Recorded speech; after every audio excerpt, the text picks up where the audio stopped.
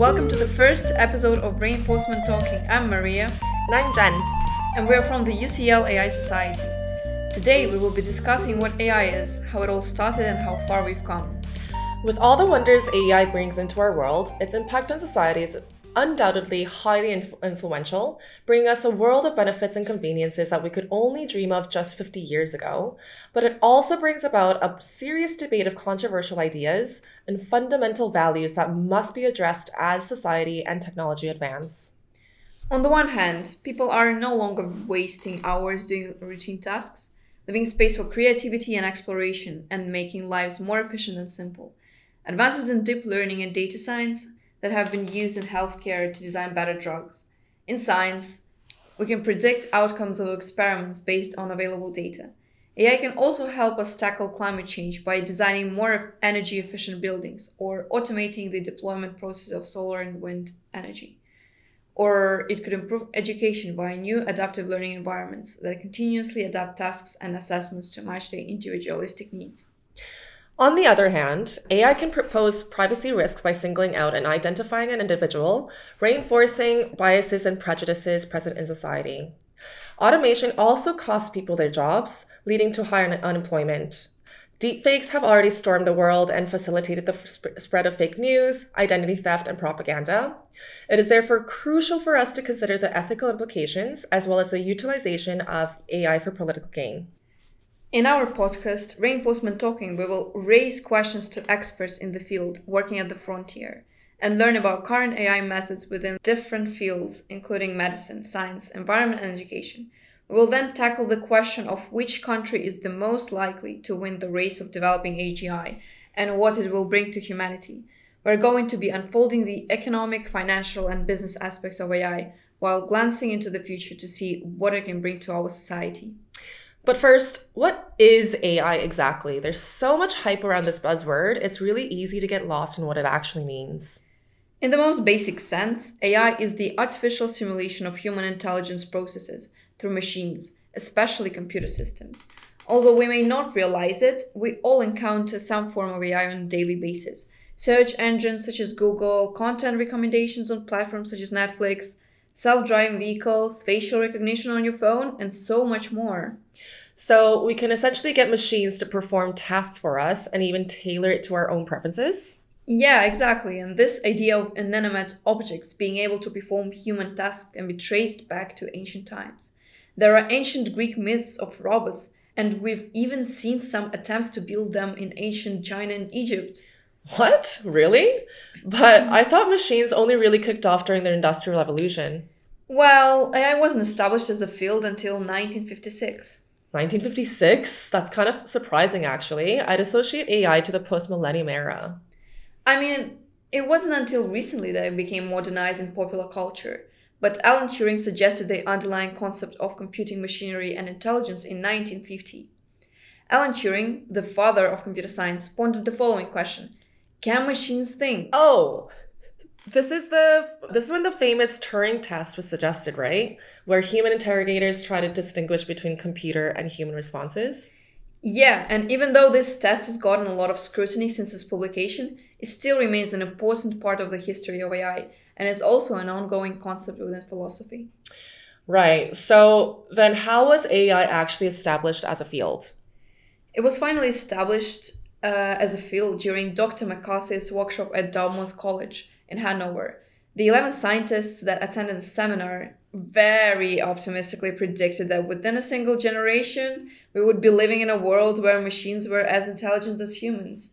That seems like a bit of an utopian dream. Yep, it was. There were some reports claiming that such intelligent machines would lead to catastrophe for all of humanity. This led to governments withdrawing funds to support these projects, leading to a decline in interest in the field, which is now known as the first AI winter spanning the 70s and 80s. There was a bit of a push from the Japanese government to resume funding into AI, but the little progress they made led to a second AI winter in the early 90s. The research has picked up from then, and in 1997, IBM's Deep Blue AI system beat Garry Kasparov at chess, the world champion back in the days, which revived hope and interest into the field and thus more funding. That's quite interesting. It seems that nowadays is present almost everywhere, from Apple's Siri to Amazon's Alexa and IBM's Watson and autonomous vehicles. I've also heard of AGI. Do you know what that is? Techniques from AI are indeed used ubiquitously nowadays. Weak AI or narrow AI and AI is well developed and directs most of what surrounds us today. It is called narrow because it's trained to perform specific tasks, whereas strong AI consists of artificial general intelligence, AGI, which is a type of AI with human-like capabilities. Then there is artificial superintelligence, SAI, which will go beyond human intelligence. Despite weak AI having great success today, strong AI is yet to come.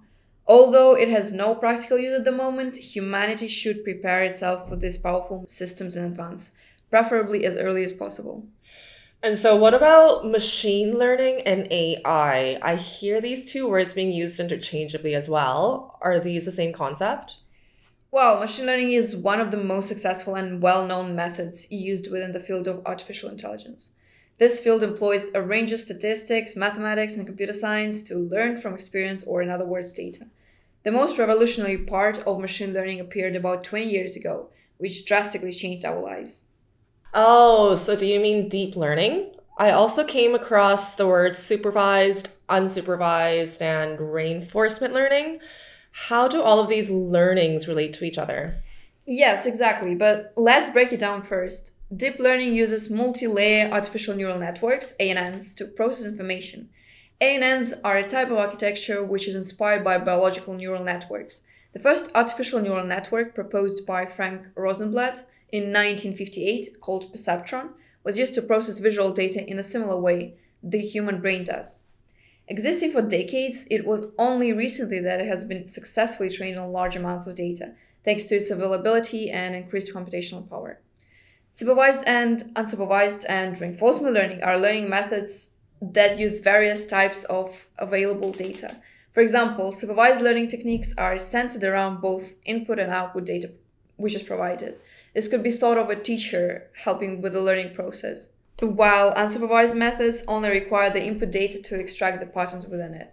Reinforcement learning is completely different. It uses an intelligent agent that makes decisions to maximize the reward. Right. Okay. That sounds a little bit confusing. Could you maybe give us an example of how these methods work? Okay, so for instance, consider a dataset of images with cats, people, and cars. Each image has a label that corresponds to what it represents. Again, cats, people, and cars.